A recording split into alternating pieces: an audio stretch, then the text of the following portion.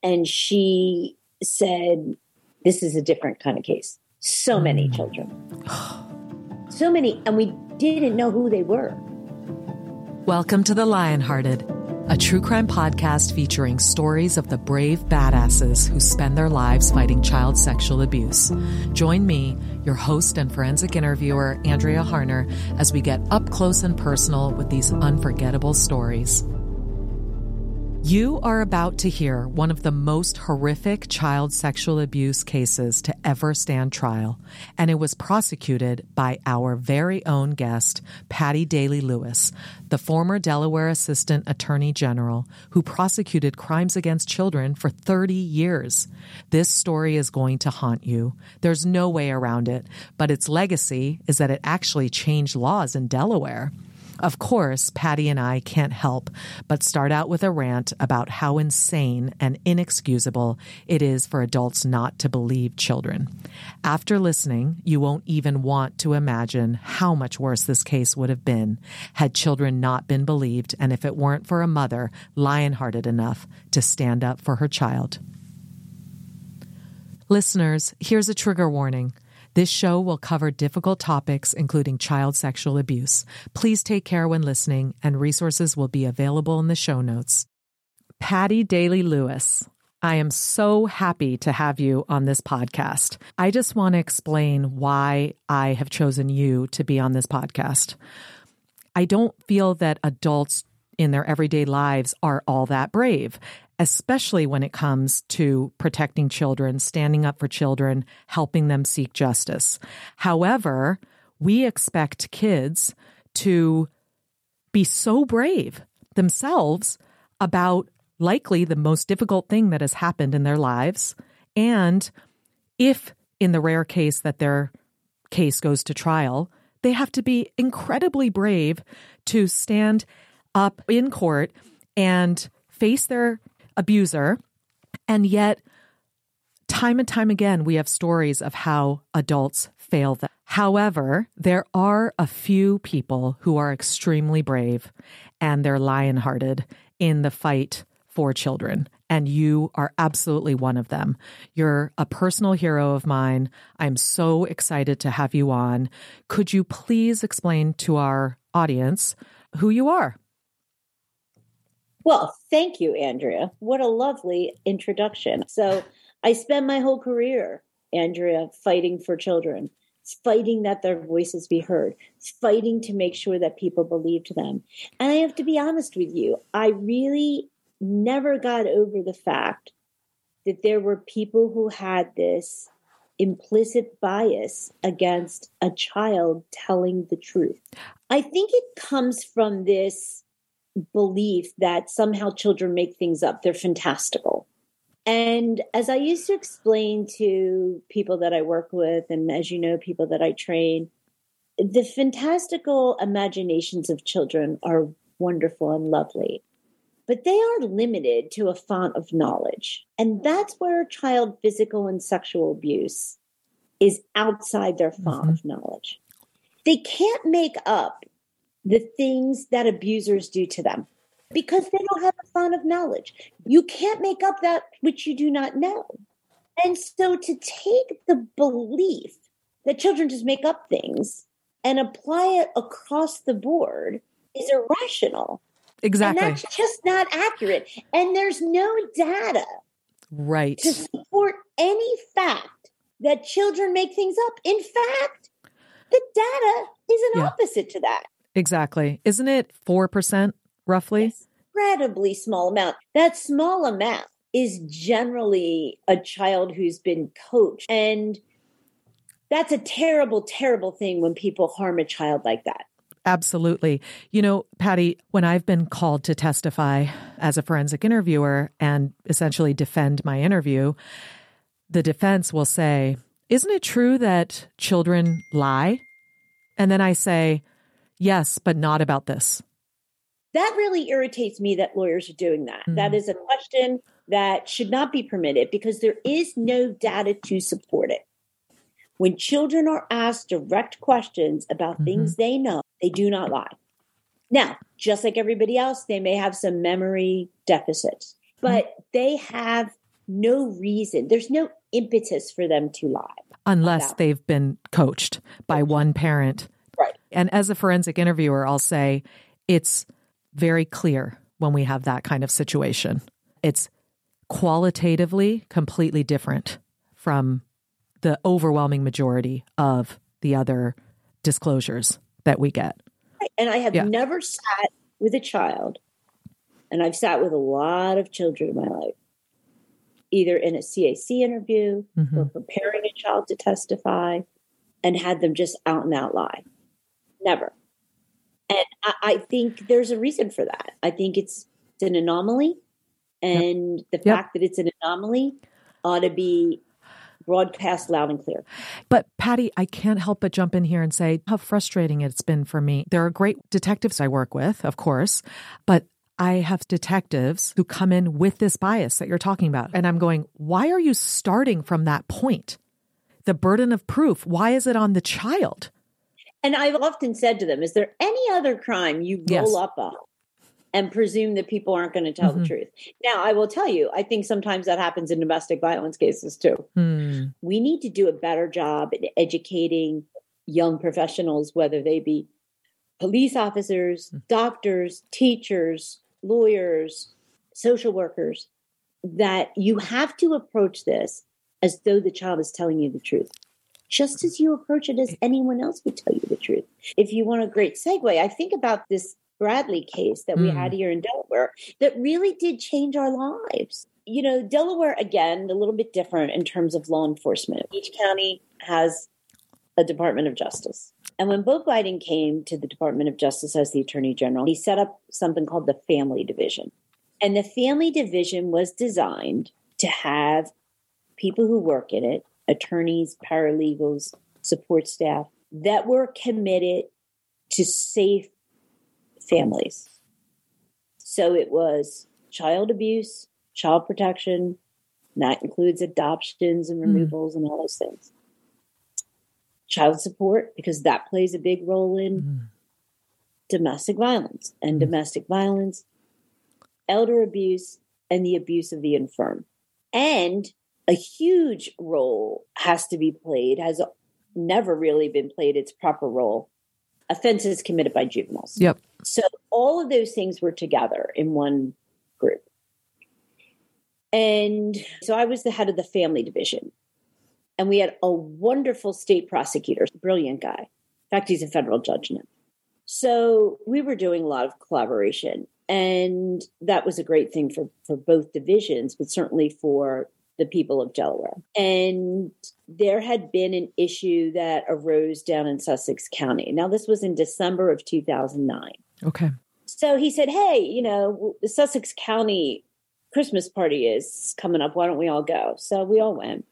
And while we were there, the county prosecutor asked myself and now Judge Andrews and Attorney General Biden to come into her office. And she said, we've got a really serious problem.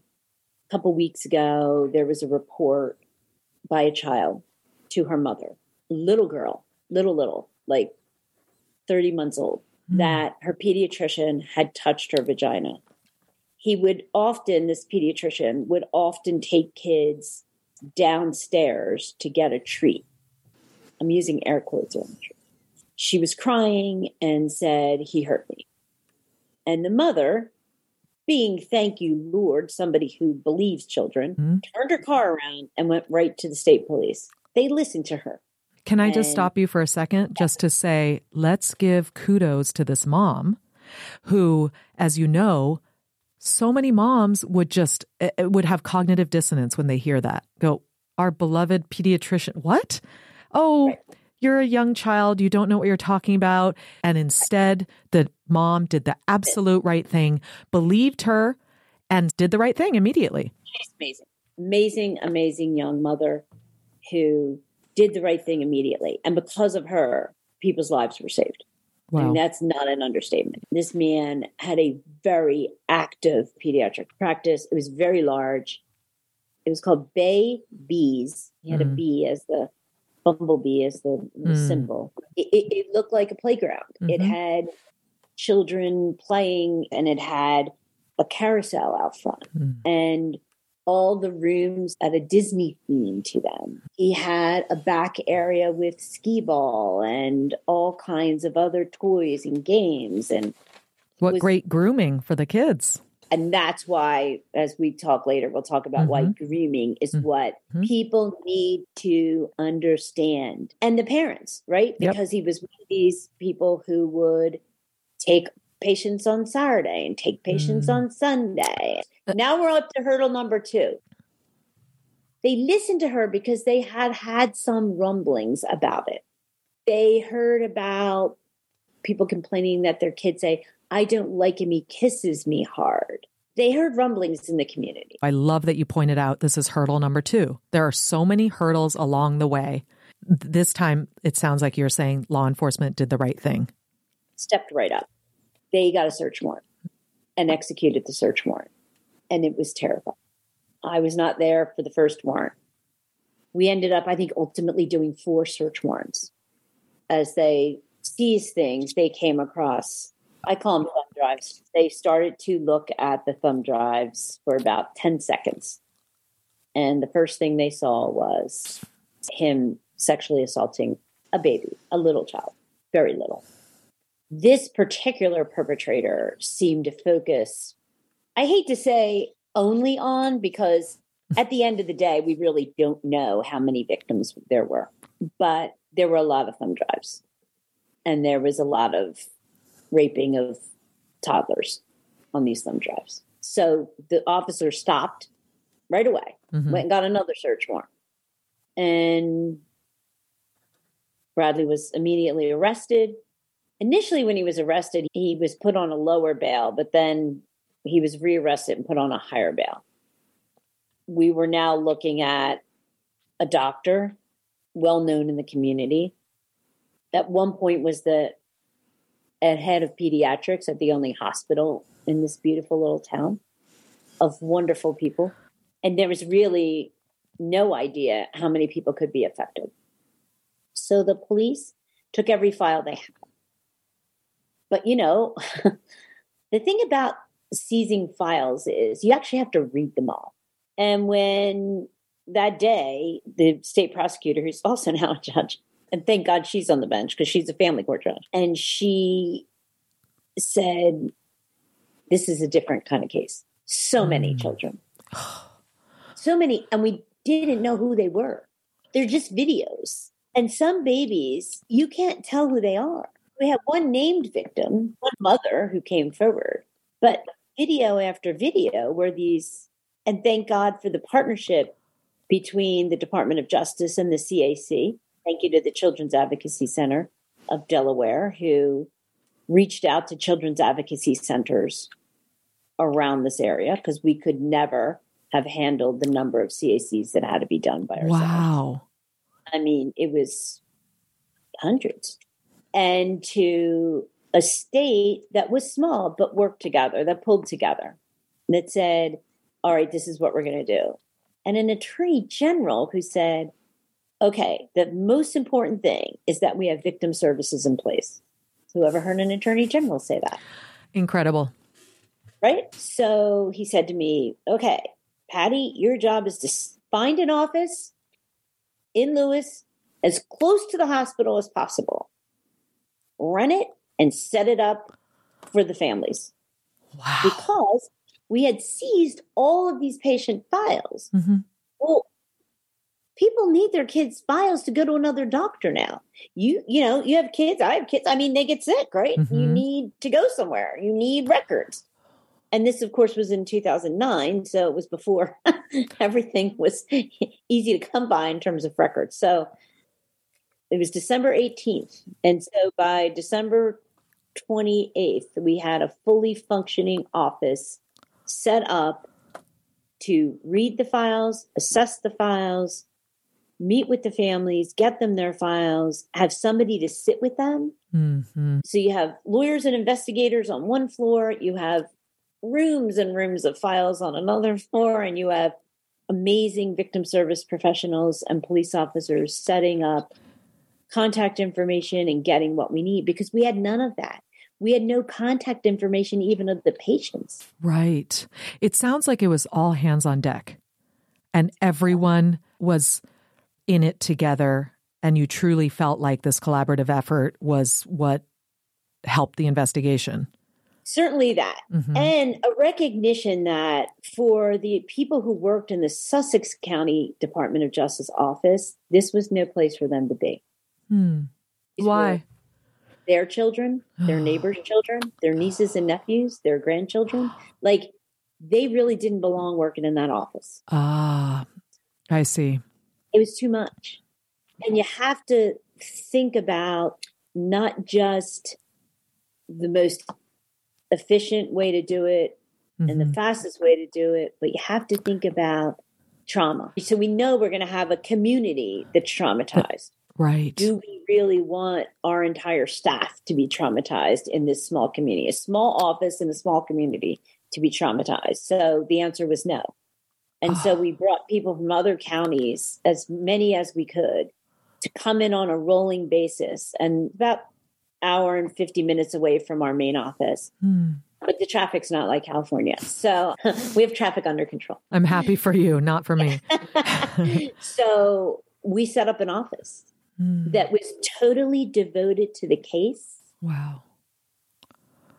To the families of the patients, to the patients, the victims, and the community. And I just love looking at it as like this entire community has been traumatized. And so how do we investigate while also taking care of each other from a trauma lens?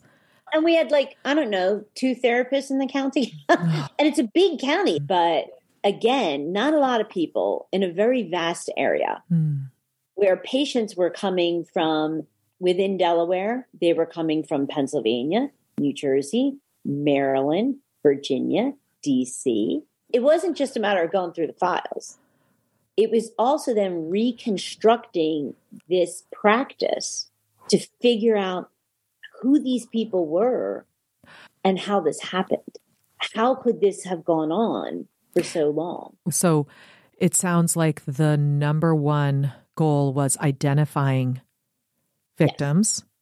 Yes. Identifying the children on the videos was number one. And that was handled by the Delaware State Police Victim Services Unit, headed up by a woman who's since retired. Her name is Deb Reed. Bo loved Debbie Reed because Debbie Reed was a total straight shooter. And she's laid it out to him and said, look, they're going to people's houses with a video of a child being raped. First, we had to figure out who it is, and why we had an ICAC, an Internet Crimes Against Children unit, that was actually set up by Attorney General Biden when he became the Attorney General, because Delaware didn't have one before he became AG. He set it up. Wow. Thank God we had them. And those people are amazing. I think to have to look at those videos all day must have been the worst thing anyone could imagine. And then figure out frame by frame, when did this happen? Who would have been in the appointment book? He took tons of people walk-ins. It was not a well-oiled machine over there. And so reconstructing the business in order to protect the children. One of the first things we did was have a community meeting. The first one was just a small, if you have any questions we can answer, we will answer them. I imagine the community was in a panic. And very accusatory of the parents. And then I'm like, hold up now. No one said, what kind of a doctor, what kind of parents would let this happen to their child? I had one gentleman push me up against the wall and say, this man saved my daughter's life, and now you're ruining his. So you do have a community of people who believed in doctors. And don't we all believe in our doctors? Absolutely. And we both know, Patty, that you can be a doctor who has saved a child's life and a rapist, pedophile. Absolutely. Yeah. You can be a wonderful police officer, a wonderful judge, a wonderful teacher, a wonderful doctor that does this. So we had to get a community over that home. First of all, as many people will tell you, and Bo used to always explain, no one wants to talk about this. But if we don't start talking about it, our kids are going to continue to be victims. That's right. So we had a small meeting, and then we had a larger community meeting at the high school. And what we did was we said, you're welcome to come. We brought in experts from other states. Dr. Sharon Cooper, actually, from the University of North Carolina, came in, an expert in child sexual abuse. She was there to give a presentation. And then we were there for people who wanted to talk to somebody. Everybody who was therapeutic in nature was wearing a blue shirt, blue T-shirts that said, just a little DOJ emblem on them. And people knew. And then if you were scared and you wanted to make a report of any information you had, you could go to any one of 6 rooms with a police officer, a counselor, a victim services person, and a lawyer in each of those rooms, including one staffed by the Attorney General. So people could come in and say, these are my fears. This is what happened. This sounds so well thought out. I imagine you didn't have a playbook for this. No, we didn't. And I remember Bo saying to me one day, I know you're really busy, but somebody ought to be writing this. Yeah, exactly. Documenting this for God forbid the next time. I know he did reach out to the Attorney General of Rhode Island. Patrick Lynch was his name. He was the Attorney General at the time. And they had a mass fire where a lot of people were killed in a nightclub. And he gave him some idea on how to do these mass criminal cases. But we didn't have anybody telling us what to do with the case in front of us. Bill had told me on December 18th, you get the best expert there is. I don't care what it costs. I don't care where they are. On the phone tomorrow, Patty. And you get them down here because we need to meet with them. And we're lucky, right? Because we have Children's Hospital of Philadelphia right up the road. Right. And it also shouldn't be discounted that you had a great leader. That's so His important. ability to lead. And people, and the other people that were in the positions of control on things, also great leaders. Mm-hmm. I mean, the colonel of the state police, the secretary of the children's department, they were all wonderful. The Children's Advocacy Center. And all these people actually doing their jobs makes all the difference and deserve to be commended. But I ask you, what would have happened to those children if we didn't have this? What would we have done but for the ability to actually see it? And then we had people that were willing to come forward and say, this happened, that happened. And we could have been like, well, if it happened, why didn't you report it? We could have said that to 30-some doctors, too. The hospital had multiple complaints. But at the time, doctors had something called a peer review privilege, and it wasn't publicly known. We learned at the time we had a professional regulation that didn't really directly regulate doctors. So for a group of lawyers who throw each other under the bus like it's a hobby, we could lose our license if we don't report somebody. That didn't happen. So we also had another track of people working to look at every single law we had and what needed to be changed. We had a crisis, and this crisis was born of a combination of a truly evil person, a group of people that did not even think about child sexual abuse, a system that dealt with complaints about certain licensed professionals outside of any public purview. That's what we were dealing with. We had to start tackling these problems on all fronts. I'm guessing a large part of the investigation, beyond identifying the victims that were on the thumb drive, because that's all you had, was finding corroborating witnesses.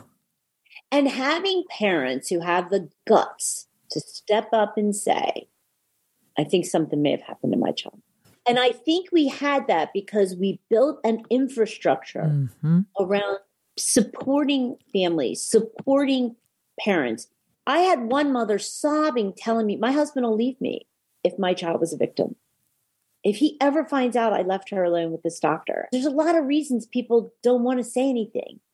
A lot of them didn't want to say anything because they were afraid for their kids. They didn't want them marked in some way. And they could not conceive what this person had done to them. In your wildest dreams, Andrea, a baby, a 2-week-old baby, nobody can imagine it because we had physical evidence. And from that physical evidence, an outstanding criminal case was able to be built. I just pulled up the stuff I have for what ultimately became of the case and how many counts he pled to. He didn't plead. He demanded a trial on tape. There it was. What? And he was found guilty of 14 separate counts of rape in the first degree, 5 counts of assault in the second degree, 5 counts of sexual exploitation of a child for acts of physical abuse committed against children. He was sentenced to 14 mandatory life terms, plus 164 years. So look, I know there are criminal cases with nothing, with a half of a thumbprint. Okay. Yep. That wasn't this. The most important thing about this case is that we knew that there was a criminal case, there was a civil case, and there was the matter of a community facing trauma. And you brought something else up too, the grooming angle. Bo said to me one day, Patty, I know this isn't maybe in our wheelhouse, but we have got to start educating people. So do what you got to do, set up what you have to set up. But I'm telling you, when chapter 1, 2, and 3 on this case is under control, you need to work on chapter 4. And that is broad-based community education. Because you have parents who knew nothing about it. You have professionals who did not know their responsibilities to report. You had people on report lines that did not know where cases were supposed to be going like this. You had people across the system that were not talking to each other. Professional regulation was not talking to the rest of the system. Luckily, we were able, by June of 2010, to get a package of bills passed and implemented and funded that addressed these problems, because this leadership was not letting one thing pass the goalie net. My jaw's on the floor looking at these dates you gave me. December 18th, 2009. And then you had these laws changed by June 2010. How were you able to do that? And this is sad, but we capitalized on that moment. We need to start training people, particularly the next generation of youth-serving professionals, on what this is and what happens, how grooming is so insidious. Absolutely. And you know what? In the beginning, you said, I think it's a combination of adults not believing in themselves and not listening to their inner voice. I think when they're trained, they have a framework, actual knowledge that they can hold on to in order to believe in themselves, to know the language, to know the tools, to speak up, and then to be able with that, trust that inner voice. I wanted to ask you, all this work, all the bravery that you exhibit every day, it's not for the faint of heart. How do you bring joy into your life? I think it's really spending time with, and this is very trite in some respect, but my friends and my family, my daughter and son-in-law, my husband. You're going to laugh when I tell you this, but I have a group of 7 girlfriends. We've known each other since like 4th grade.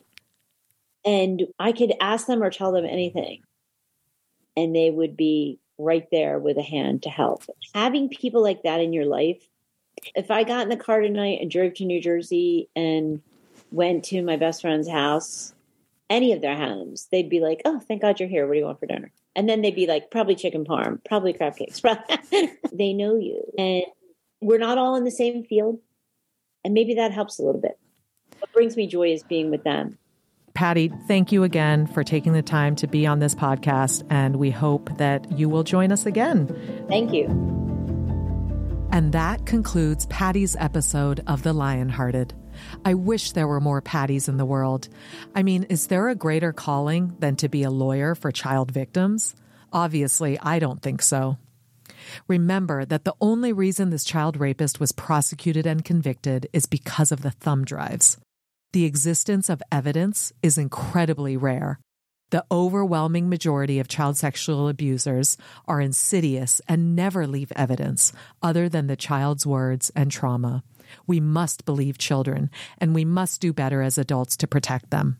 We're clearly not going to be able to prosecute our way out of this travesty, so get trained in child sexual abuse prevention. It's easy enough to do, and you can find out how in the show notes. Thank you for listening. The Lionhearted is produced by Amanda Kelso and me, Andrea Harner. Special thanks goes to Kevin Tossi for editing, and of course to our guest, Patty Daly Lewis. Follow us at Lionhearted Pod on Instagram and all the other social channels. And be sure to subscribe so you don't miss any future episodes. If you enjoyed today's episode, we would so appreciate you sharing it. Lastly, I want to leave you with a question. Who in your world is Lionhearted? Let us know at lionheartedpod@gmail.com, and thank you so much for listening.